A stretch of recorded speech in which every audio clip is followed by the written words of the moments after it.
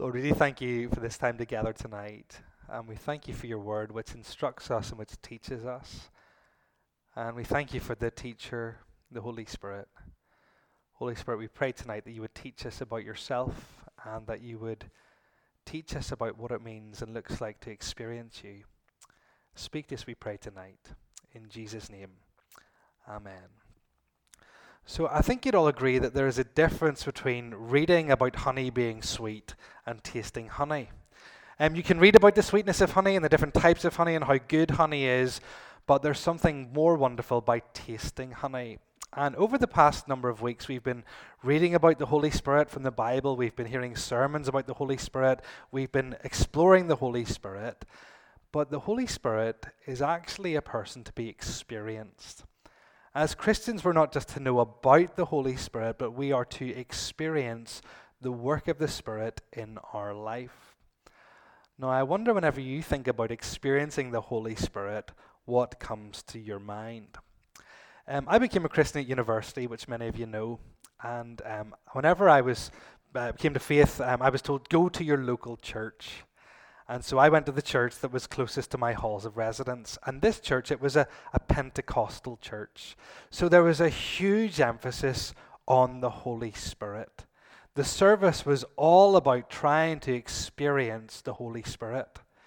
Here at Ravenhill in the evenings, we've been getting used to 2 songs in a row. You know, we have that up-down thing in the middle. We're still getting used to it.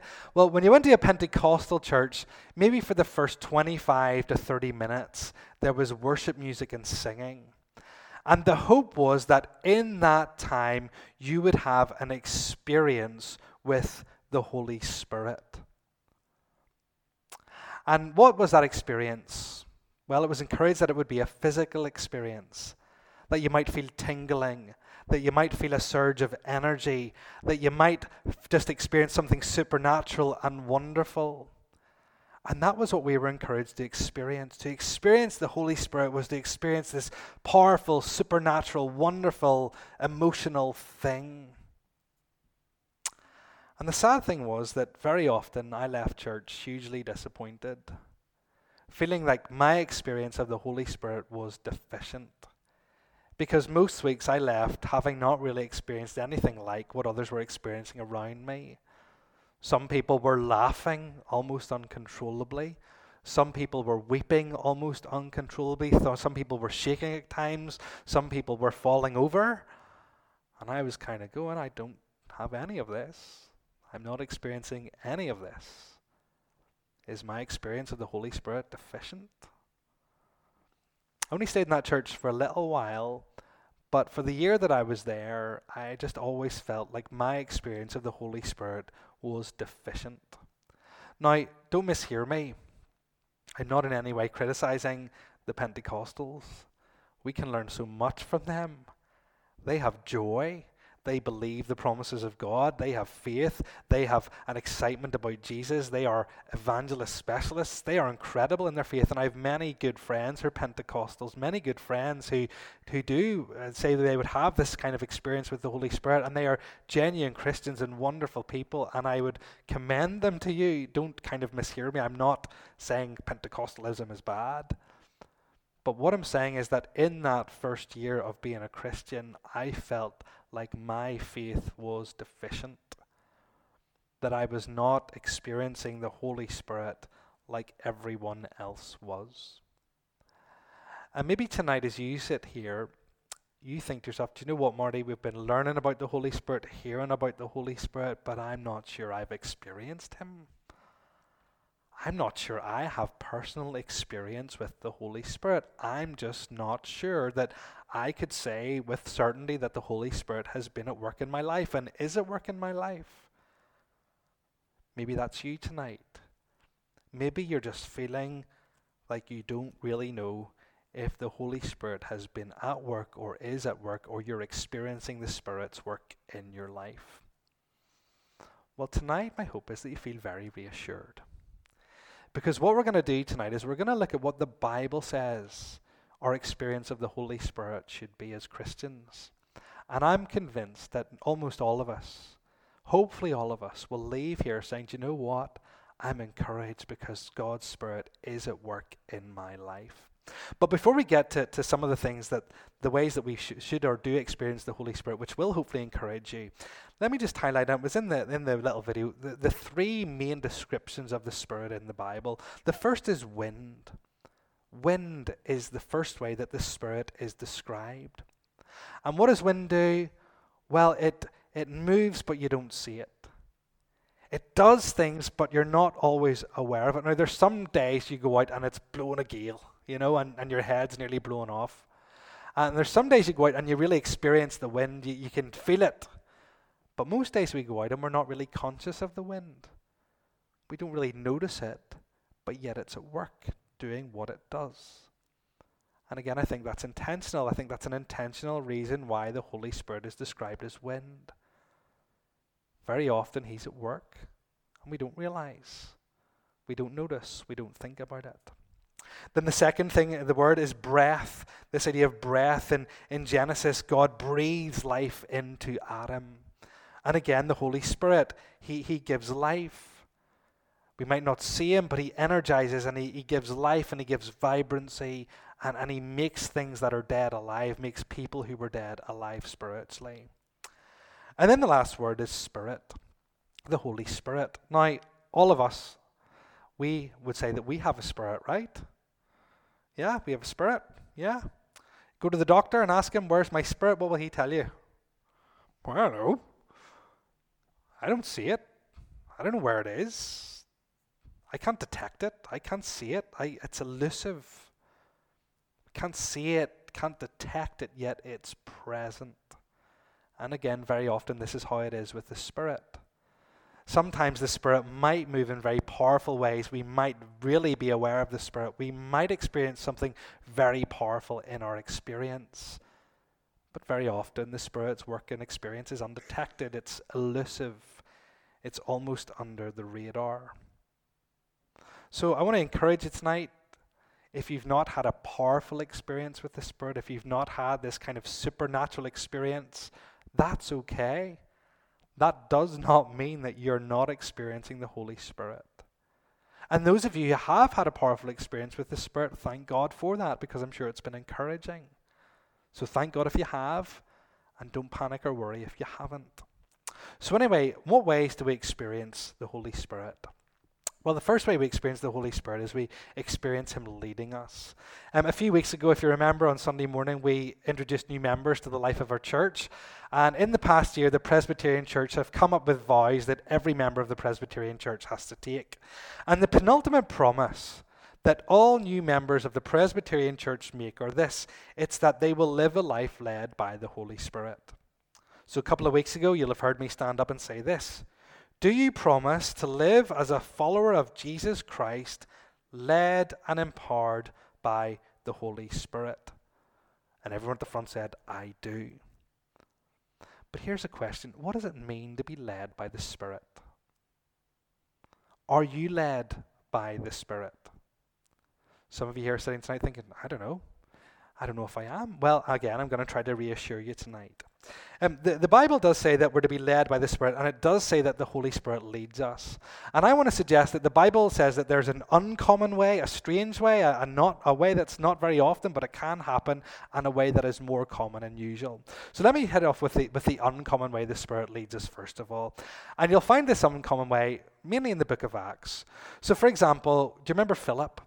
So there he is, there's Philip. And an angel of the Lord says to Philip, go south to the road, the desert road that goes down from Jerusalem to Gaza. So he started out, and on his way he met an Ethiopian eunuch, an important official in charge of the treasury of the Ethiopians. This man had gone to Jerusalem to worship, and on his way home he was sitting in his chariot, and the book of Isaiah the prophet. And then verse 29 says this: the Spirit told Philip, go to that chariot and stay near it. So Philip is in this city, and he sees the chariot, and somehow the Holy Spirit communicates to him, Philip, I want you to go to that chariot over there, and I want you to stay near it. I want you to walk beside it. And so Philip does, and the chariot is opened, and he goes in and he explains who the man's reading about in Isaiah 53. So there's this prompting of the Spirit, this very direct prompting to go over there and to walk by the chariot. And then in Acts 16, we're told this: Paul and his companions traveled throughout the region of Phrygia and Galatia, having been kept by the Holy Spirit from preaching the word in the province of Asia. So it was like they were planning to go to Asia, and somehow the Spirit said, nope, you're not to go there. Stop in your tracks. Don't go there, Paul. So it seems that sometimes, and not all the time, because it's not even common in the Bible, that sometimes the Holy Spirit will prompt us in a certain direction, maybe towards a certain person, maybe towards a certain conversation, maybe towards a certain loving action. Sometimes the Spirit might prompt us to do something out of the ordinary. But that is not the common way the Spirit leads us, but it is an uncommon way. It is one way the Spirit leads us. Now, just to caveat that, He'll never tell you to do something sinful. He'll never tell you to do something that is forbidden in the Bible. A number of years ago, it was very, very sad, but a Christian leader came out and said, the Holy Spirit told me to divorce my wife and to marry this lady. That was not the Holy Spirit. That was blasphemy of the Holy Spirit. The Holy Spirit never leads us into sin. He never leads us to do anything that's contrary to the Word of God. But sometimes He might prompt us to go and to speak or to encourage or to ring. I've had that experience a number of times. I remember one time late at night and just had the prompting to phone somebody up. It was really bizarre, just to give them a phone call. And I phoned them, and there was a very definite reason for the call. So sometimes, uncommonly, the Spirit might prompt us in that way. But the normal way that the Spirit leads us, the normal way He leads us is He leads us away from sin, and He leads us towards holiness. There are only 2 times in the Bible where it's specifically mentioned that we're led by the Spirit, and one of them is in Galatians 5. So if you look at your text, verse 16, so I say, live by the Spirit, and you will not gratify the desires of the flesh. For the flesh desires what is contrary to the Spirit, and the Spirit what is contrary to the flesh. They are in conflict with one another, so that you're not to do whatever you want. But if you're led by the Spirit, you're not under the law. So do you see where the Spirit leads us? The Spirit leads us away from gratifying what the flesh desires. Within us, there are 2 persons, if you like. There's the old person still living in there before Christ, that person who loves sin, that person who loves to follow their sinful desires. That person lives in each of us. And then there's the new person who God has made us to be, this new person who loves Jesus and who wants to follow God and live for God and obey God. And within us, there are these 2 people living. I'm not the only one, right? You all experience that? Yeah? Great, I'm not alone. Phew. Okay. Well, if we're being led by the Spirit, we're being led away from those fleshly desires towards godliness. Whenever we're tempted to follow the sinful path, it's the Holy Spirit who takes us by the hand and says, no, no, no, no, no, not that way. Let's go this way, Marty. Whenever I'm sitting in traffic and I'm starting to panic and I'm starting to get impatient, especially because it's someone's fault for driving really slow or not taking the lights, whatever it is, it's the Holy Spirit who says, hey Marty, just have a peace about this. Hey Marty, the Lord is sovereign even over these plans. Hey Marty, you don't need to get out and cause a fight or start road raging. The Holy Spirit leads us that way. Do you experience that? Do you? Do you experience that? Do you experience that? You're experiencing the work of the Spirit. That is the Holy Spirit at work. That is an experience of the Spirit of God working in your life. It's not very fancy. It's not very flashy. It's not all lights and fog machines, but that is the work of the Spirit. And I want to encourage you tonight, that is the Spirit at work in your life. That's one way He works.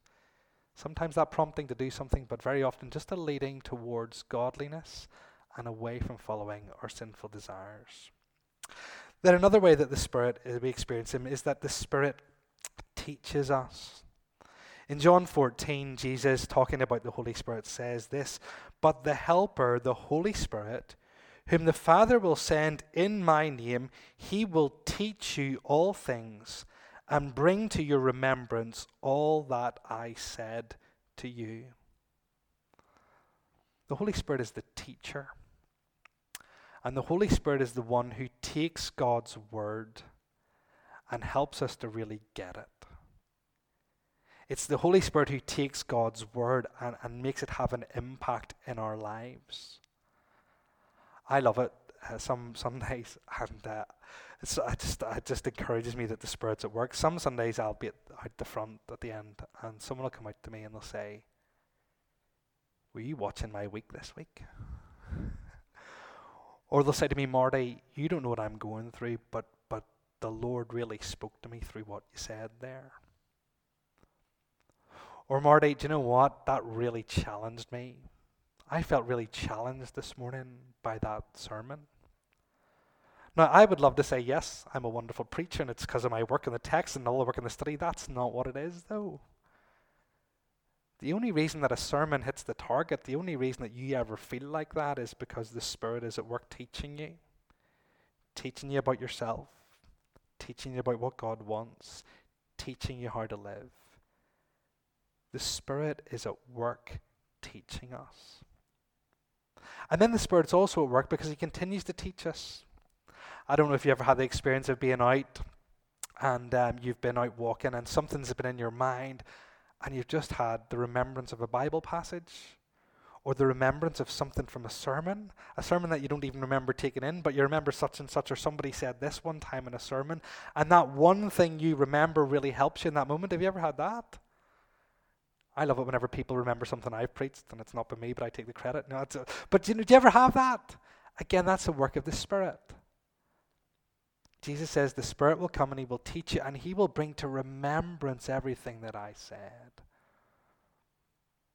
If you come to church on Sundays, or if you're reading your Bible at home, or if you're out walking and you remember something from God's word that speaks to you, that is the Spirit at work. Are you encouraged? Do you experience the work of the Spirit in your life? Yeah, you do. I hope you do. I hope you do. It's also very humbling as a preacher, though. I remember one time someone came up to me and they said, "That was one of the most powerful sermons I've ever heard." And they said what it made it so powerful, the one thing that really spoke to me was whenever you quoted the hymn lyrics and they named the hymn and they quoted the lyrics that I said. And I didn't say them. I didn't mention the hymn, I didn't mention the lyrics, I didn't say anything, but the Holy Spirit. At that time in the sermon, the Holy Spirit had brought those lyrics to the man's heart and they administered them. The Holy Spirit is our teacher. He teaches us about ourselves and about Christ, and I know that many of you experience his teaching. You experience him that way. The Holy Spirit then also empowers us to be witnesses. Acts chapter 1 verse 8. Now this is Pentecost, so this is a one-time event. The Pentecost is a one-time event in history. It's not repeated. It's not repeatable. It's a very special thing. But this principle is still the same. Jesus says to the apostles, who are the foundation of the church, so the church received this as well, and he says, "But you will receive power when the Holy Spirit comes on you, and you will be my witnesses in Jerusalem and in all Judea and Samaria and to the ends of the earth." Now, I don't need to tell you that the first century, being a Christian, it was certainly not a walk in the park. Persecution became rife. To say Jesus was Lord could have your head come off. You know, it wasn't easy to be a Christian. But Jesus says that the Spirit would empower these apostles and the church to say, yes, I trust in Jesus, and let me tell you something about him. Let me tell you the difference he's made in my life. Let me testify to Christ and his work and his life. The Spirit empowered them. Do you know what it says in another part of the Bible? No one can say Jesus is Lord except by the Spirit. Now we read that and we kind of go, well, people could just get up and say that. But what it's trying to say is that no one can testify in public in this time of persecution that Jesus is Lord, knowing they're probably going to be killed, apart from by the empowering of the Spirit. We live in a world where it's hard to be a Christian, where it's kind of embarrassing to be a Christian in some places, where it looks like we're silly for being Christians. We live in a world where actually what we'd like to do is kind of hide it, if we could in some circumstances. And yet many of us, we don't, do we? We say, I'm a Christian. I believe in Jesus. He's changed my life. I love the Lord. Many of you have done that in your workplaces. The people you work with know you're a follower of Christ. You're not ashamed. Now, it's not that you go out preaching to them every day, you don't go in with your daily verse. Let me share this verse, but you're open about your faith in Christ. You're not ashamed. You testify, you witness for Christ. That's not because you're a wonderful person. That's a work of the Spirit. Without the Spirit, this would be so hard to do. But yet you're able to do it because of the Spirit. And whenever you share the gospel with people, that's a work of the Spirit. Whenever you have that boldness to do it, whenever you have that clarity to do it, and again, whenever people respond to the gospel, that's a work of the Spirit. It's wonderful to see people come to faith in Christ. It's the most amazing thing ever, but that can only happen by the Spirit. But again, if you find yourself this evening saying, I'm not ashamed to be a Christian, I'm not ashamed to let people know, I'm not ashamed to identify with Christ, that is the experience of the Spirit in you. So be encouraged. Are you still with me? Let's move on then. We've got another 3. Let's go on to the next one. The Spirit also reassures us that we're God's children.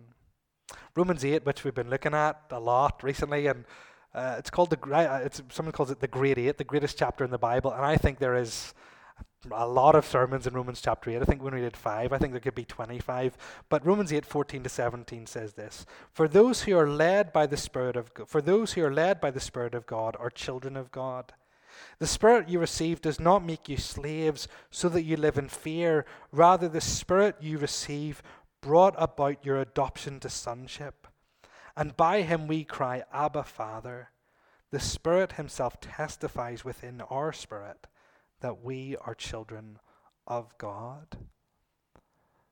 Now, all of us here this evening, we fail, don't we, at times? We blow it. We give in to the sinful nature at times.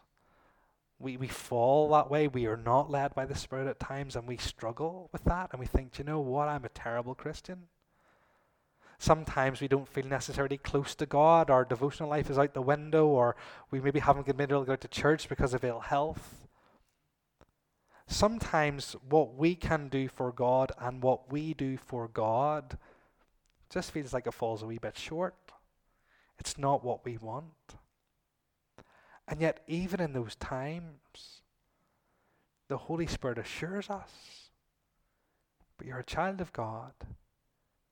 You've been rescued by Jesus. You've been brought into the family. Sure, you're struggling. Sure, you're not doing what you'd like to do, but you know what? You're still one of the family.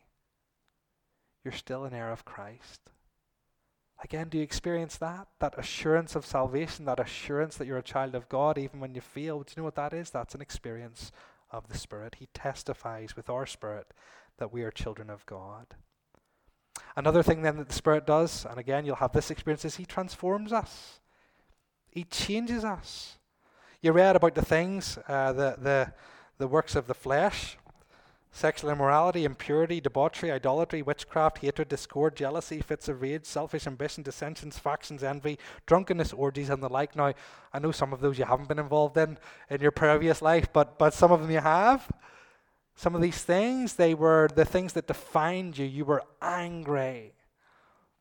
You were jealous. You were envious. You loved causing strife. You loved winding people up. You loved causing problems. But not anymore. Oh, you've been transformed. You're a new person. You're full of love and joy and peace and patience and kindness and gentleness and self-control. You are a transformed person. And sure, you're not perfect. You're not all of these things all the time, but you're not the person you were. You're a new creation. You are different. And even those of you here tonight who can't remember a time you didn't love Jesus, I know that there's many of you here tonight, and you had the privilege of being brought up in a Christian home. And the privilege of learning the scriptures from being a child, like my children are getting to learn. And you can't remember a time when you didn't love Christ. But even for you, if you think about what you were like 5 years ago or 10 years ago and what you're like now, you're different. God's Spirit has been at work changing and transforming you and making you more like Jesus. And the wonderful thing is that in 10 years' time, in 20 years' time, in 30 years' time, you'll be different again. The Holy Spirit transforms us. Have you experienced that? Had that experience of the Spirit? And then finally, the last thing I'm going to focus on tonight is that the Holy Spirit amazes us with Jesus.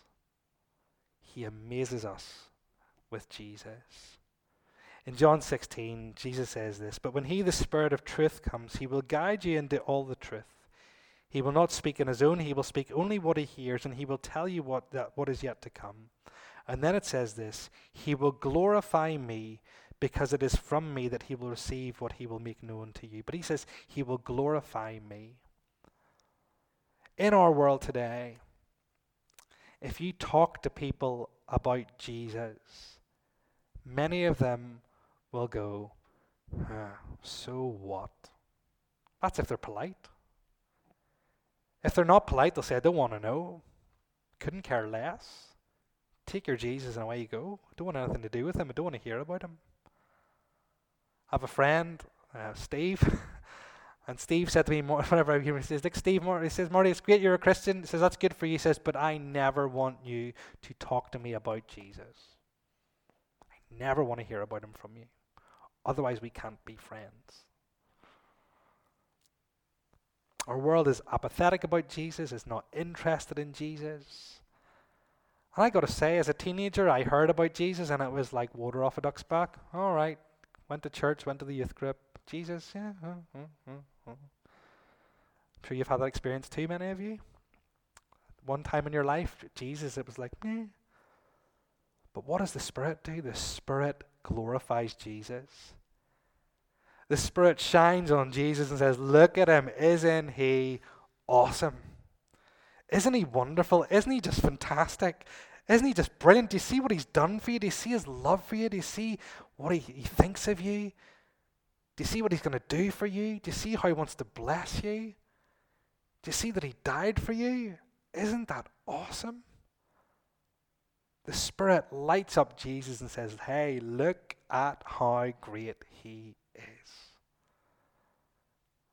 If you're here tonight and you love Jesus, if you're here tonight and you're just delighted by what Jesus has done, if you're here tonight and you think Jesus is fantastic, I'm just in awe of the cross and I'm amazed at his resurrection and I just love him. Do you know why that is? It's because the Spirit, the Holy Spirit has magnified Jesus in your heart. He's made him big to you. He's shown you Christ and how beautiful he is. Maybe you've had no flashing lights. Maybe you've had no uncontrollable weeping. Maybe you've had no overwhelming feelings. Maybe you've had none of that stuff that you might have thought was experiencing the Holy Spirit. That's okay. But can I assure you tonight that if you've experienced these things we've talked about, his leading, his teaching, his empowering, his assuring, his transforming, and his amazingness with Jesus, then you're experiencing the work of the Spirit in your life. So can I encourage you to do 4 things?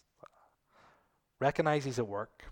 Just recognize that. Recognize that tonight. The Holy Spirit is at work in your life. You have experienced him and you are experiencing him. Recognize that tonight. Secondly, ask him to be more at work in your life. Ask him to transform you in those areas that you know you need transformation. Ask him to empower you in those places when you know you're ashamed to be a witness. Ask him to teach you when you come on a Sunday and you're struggling to listen. Ask him to do the things that he does, that he's promised to do. And thank him. I don't know, I think in the Presbyterian Church we like to thank the Father and we like to thank the Son. And we kind of don't thank the Spirit. And I know they all work together, as John was pointing out a couple of weeks ago. But I think at times we need to thank the Holy Spirit. Thank you for leading me away from sin in that situation. Thank you for changing my life. Thank you for showing me Jesus. Thank you for all you're doing. And then lastly, just be assured. Be assured tonight, even though we're Presbyterians and not into that Pentecostal stuff, be assured tonight that the Spirit of God has been at work and is at work and will continue to be at work in your life for now and forever. Let's pray a prayer of response. And I'm kind of using different people's prayers tonight because I find them so helpful. So tonight we're using a prayer of response by a man called Francis Chan. And this is actually from the book Forgotten God. So let's pray together. Holy Spirit, we know that we have done wrong by you. Please forgive us for grieving, resisting, and quenching you.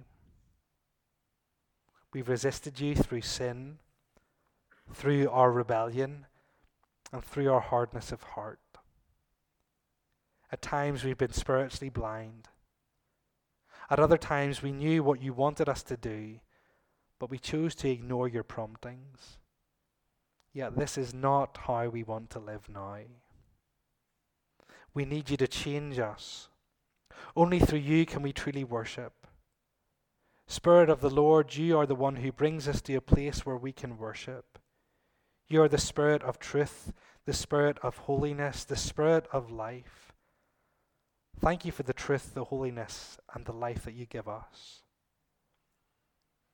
We need your wisdom, Holy Spirit, and we need your understanding as we seek to live this life. Keep us from disbelief, from fear. We need your strength to help us do what you're asking us to do and to live how you're asking us to live. Speak loudly and drown out all the other voices calling us to conform to the patterns of this world. You are the Spirit of self-control and of love. Give us the self-control needed to deny our flesh and to follow you. Give us a love strong enough to motivate courageous action. Manifest yourself through us that we may serve and love your bride, the church, as you do. Come, Holy Spirit. Come. We don't know exactly what that means and looks like for each of us, but nonetheless, whatever it means, we ask for your presence. Come, Holy Spirit.